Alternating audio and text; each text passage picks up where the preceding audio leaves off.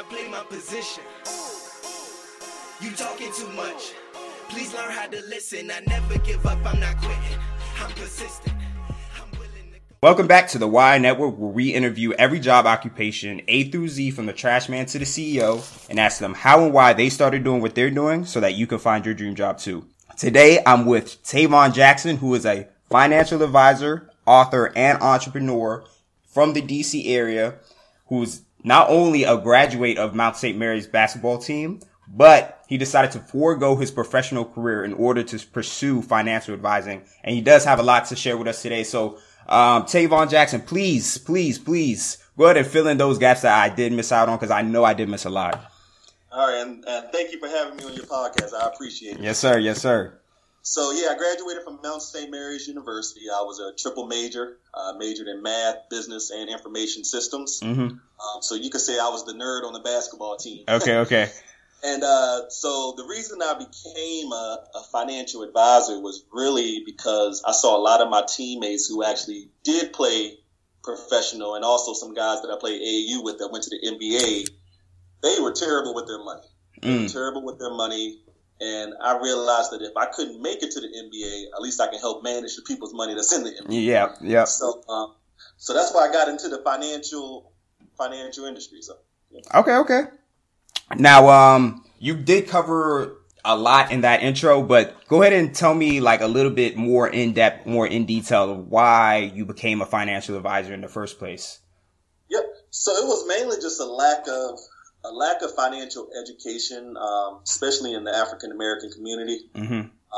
I wanted to be the person that looked like them, because when you think about most financial advisors, they don't look like us. Yes. And I wanted to be that face that they could say, hey, I could trust this guy. I want to work with this guy. I agree. You see a lot of times that people in the African American community, we make a lot of money. Mm-hmm. We're very wealthy, we make a lot of money, but we spend it on the wrong things. Mm. So I wanted to teach them that it's really not about how much you make, but it's really how much you keep.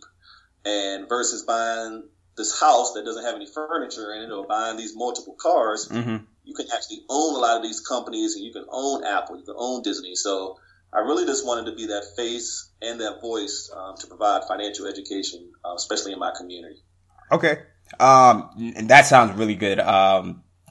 I personally agree with that. I don't know if you've ever been to Prince George's County or anything like that, but that's like the main hub of, people who rather have a big house than, even put their kids in the neighboring better education system, Montgomery County. So yeah, that's a big point that you just touched on right there.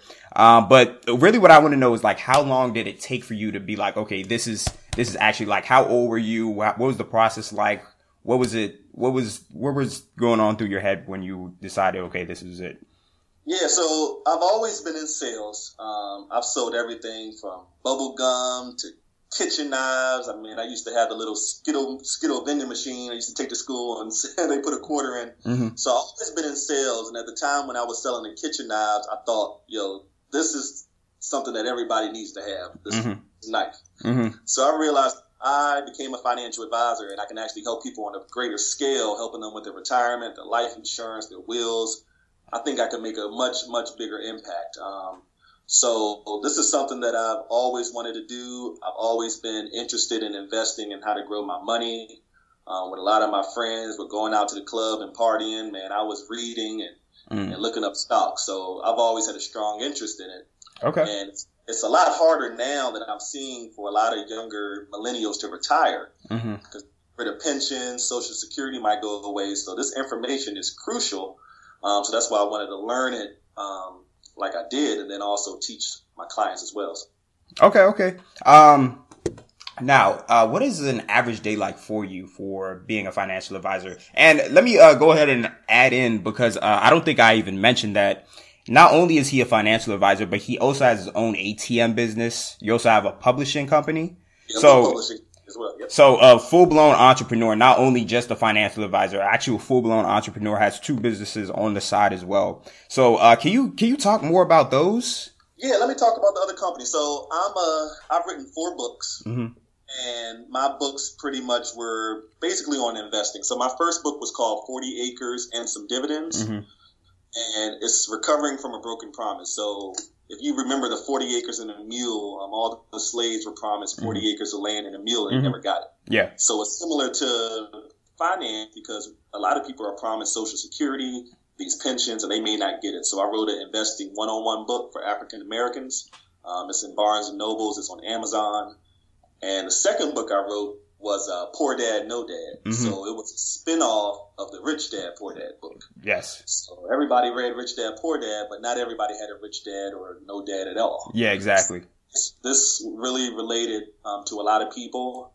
I wrote a book called Love and Finance, and then also there's a book, so many books, Love and Finance, and there's also a book called ATM Life, and How to Quit Your Job and Invest in ATM Machines.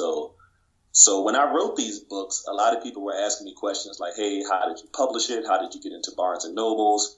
And then they were telling me their experience, and a lot of them were getting taken advantage of by the publishers who were charging $20,000 to $30,000 to get somebody's book out. Wow! So I ended up coming out with my own company, made it affordable for everybody, so that everybody can afford it, and it's been great. And with regards to the ATM machines, I'm always that curious person. So every time I go to an ATM machine and pay that $3, I'm like, man, who was this money going to? So I reached out to my friend who actually had his own ATM business, and I did a lot of research, and I got into the business. And every time somebody swipes on one of my machines, it goes right into my bank account. Wow. So it's that residual income that I try to teach my clients about, that it's not really how hard you work, but if you have your money working for you. So. Wow. Okay. So the publishing company sounded more like an opportunity thing. Like, okay, people were being left out of, or there was a problem that needed to be solved is more what it sounds like, over there. The ATM was more of an opportunity thing of, okay, there's a market here and I can definitely make money doing this. Now, but what I do want to know is, because you're such a busy man, well, it seems like, what is an average day like for you? Well, I always tell people it's real big. I'm real big on delegation. So making sure that I'm not doing all the work. One of my mentors told me the reason that McDonald's is such a successful company is not because they have the best burger, but they have the best systems in place so that a 16-year-old can come in there and they won't lose a beat. Definitely. So I learned early to set good systems, hire some really good assistants to manage everything for me. But my typical day, I usually wake up around 6 o'clock. I go to the gym. I play basketball. It's a basketball court near my house, so I do that every day. Got to keep the jump shot right. Yep. So doing that, and then at 8 a.m. or probably like 8 to 10, I door knock. Okay. And I knock on doors, businesses, and a lot of financial advisors, they don't do that. But I'm real big on doing things a little different, and also meeting my clients face to face. I'm not going to cold call you. You're not going to know. You're going to know exactly who I am when I knock on your door. And I can knock on probably 50, 60 doors, maybe only get 2 responses, but I think that face-to-face really helps me stand out from a lot of other people. Okay. After I door knock, I follow up with all my assistants, my whole team for my companies, make sure everybody knows what their task is for the day. And then I usually have about 4 appointments a day. I do 2 in the morning, 2 in the evening for the people who work the 9-to-5 jobs. And then, like I said, I'll watch some basketball, sometimes watch ESPN and relax, but that's pretty much my day. So I try to do 4 appointments a day, and then at night I plan the next day, because I don't believe that you should plan your day during the day. You should plan it night before. Okay. And yeah, that's my day. Okay. Now let me ask you something. Because you do a little bit of door to door. I actually used to do a little bit of door to door, and I stopped. But what do you enjoy the most about what you do every day? Well, I really like helping. I really like helping the ones who are entrepreneurs. They really took that leap of faith. Say, hey, I don't want to work a 9-to-5 job, or hey, I don't want to commute, or hey, I don't want to work somewhere for 3 years and get a $1 raise. Like, they took that leap of faith, saying, hey, this is something that I'm passionate about. So they like helping the entrepreneurs set up retirement plans for themselves, business plans, and have that vision to eventually cash out their business in the future.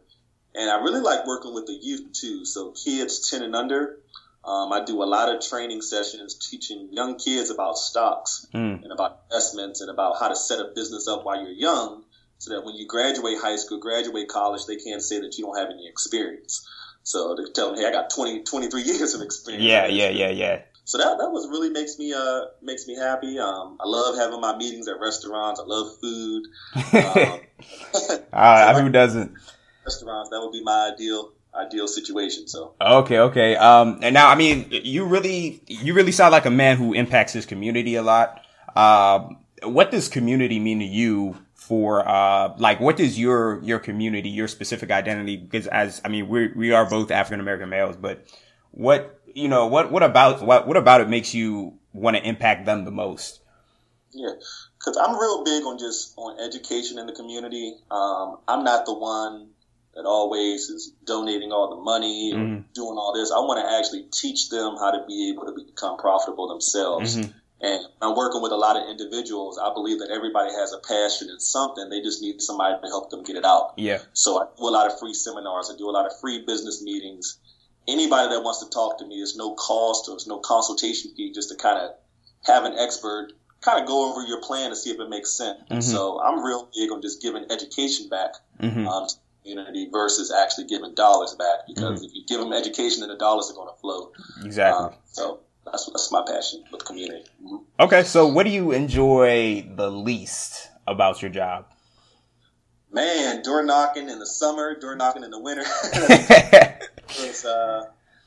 But also people who don't take action. You know, you have some people out there who are very analytical, and they can have a great situation, a great opportunity, and then they'll talk themselves out of it just because they need to know every single detail, or they may miss out on a perfect opportunity. But like I said, all I can do is provide the education. They can make the decision from there. But yeah, that's the main thing. I love a lot about what I do. But I like people who are go-getters, like myself. So if I can help you and you have a plan and it makes sense, then you need to do it. Okay. But yeah, it's not that many things I don't like, but I do like a lot of things, but don't like a lot. Yeah, I feel you. Yeah, and again, with that's the way it is with every job. There's, no matter how much you love it, it's just like loving your mom. You don't love her all the time, do you? Like, sometimes she gets on your damn nerves. So, you know what I mean? So, let me go ahead and ask this though. You were talking a lot about, childhood, like selling stuff during childhood. Now, what even tickled your interest in even selling? Because I do want to ask you, what were some childhood hobbies and habits that you had, that really, manifested into what you are today? Man, that's a great question. I really think your upbringing has a lot to do with that. If your family's working 9-to-5 job, then you might work a 9-to-5 job. If your family's entrepreneurs, you're going to become an entrepreneur. And it was different because my mom and my dad, they worked 9-to-5 jobs, but they always had side businesses. Okay. But then I think the main thing was just, I was living in Waldorf most of my life, Waldorf, Maryland, Southern Maryland. Just seeing that commute every day, you wasting 4 hours a day driving to a job, driving back. The fact that somebody can just say, hey, today I don't want you to work anymore, you're fired. That's scary. Yeah. And that was something I never wanted to do. And as an entrepreneur, it's rough. There can be months that you can go without making a single penny. But that's the risk that you take, to invest in yourself. So yeah. You got a full scholarship into Mount St. Mary's. Yep. Do you think that grades in school mattered for the success in your career? I would say no. I would say no. And this is something that I debated with my mom for a long time. So, most parents want their kids to get straight A's. But it's easy to get straight A's if you take the easy classes. And a lot of kids don't really push themselves because they're so worried about what their report card is going to be. So they might take karate and painting class when they could be taking advanced calculus or public speaking or marketing. I agree. So I'm really big on whether you have straight C's or straight B's, you still got your diploma. And I'm really big on taking classes, taking courses that's going to enhance what you want to do as a career.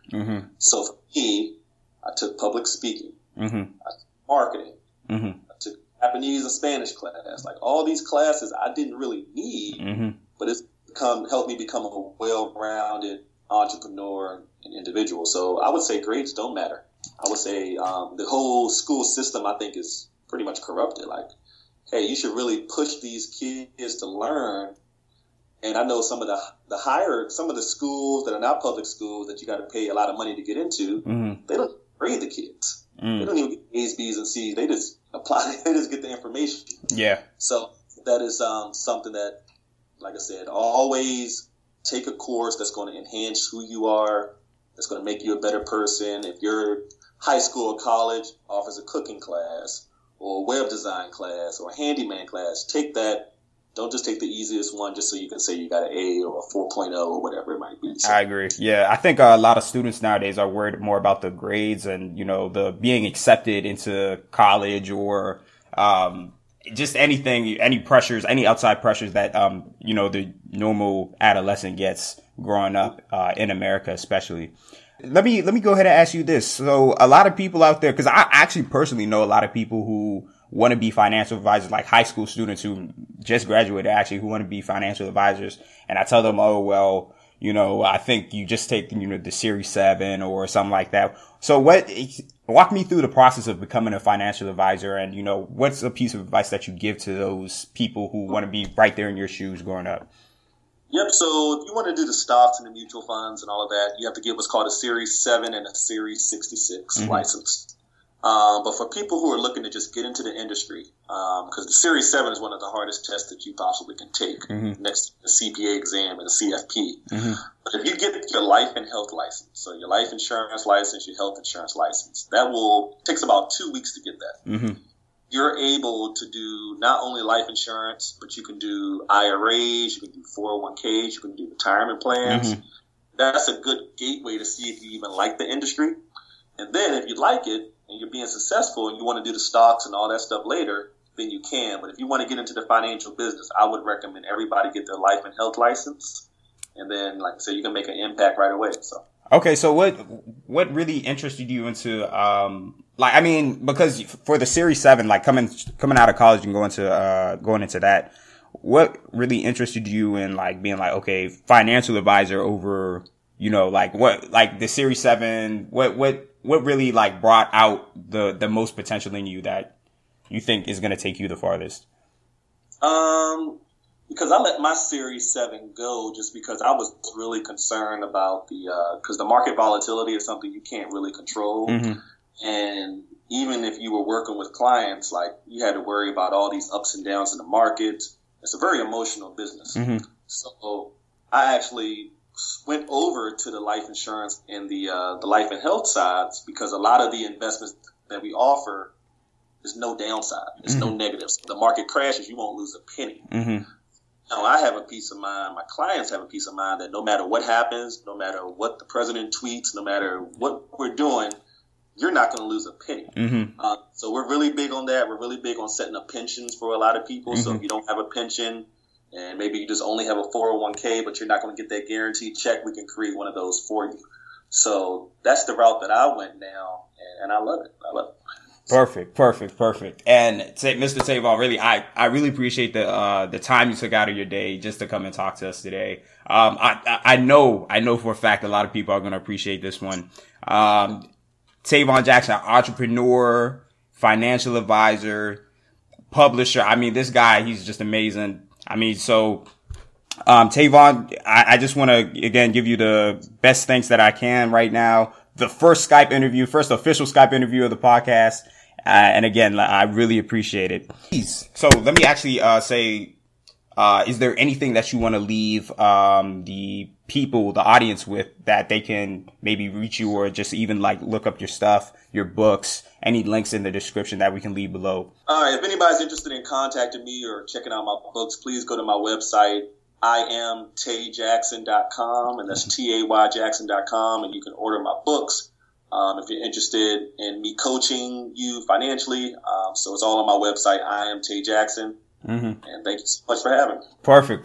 Wait. Before you go, make sure to subscribe to our YouTube, iTunes podcast, SoundCloud, and Google Play channels at YI Network. And make sure to follow us on all social media platforms at YI Network. That's Facebook, Snapchat, Instagram, Twitter, all that. And if you or somebody you know loves their job and would like to inspire others too, make sure to email me at whyi'mpassionate@gmail.com. Again, whyi'mpassionate@gmail.com. Talk to you guys soon.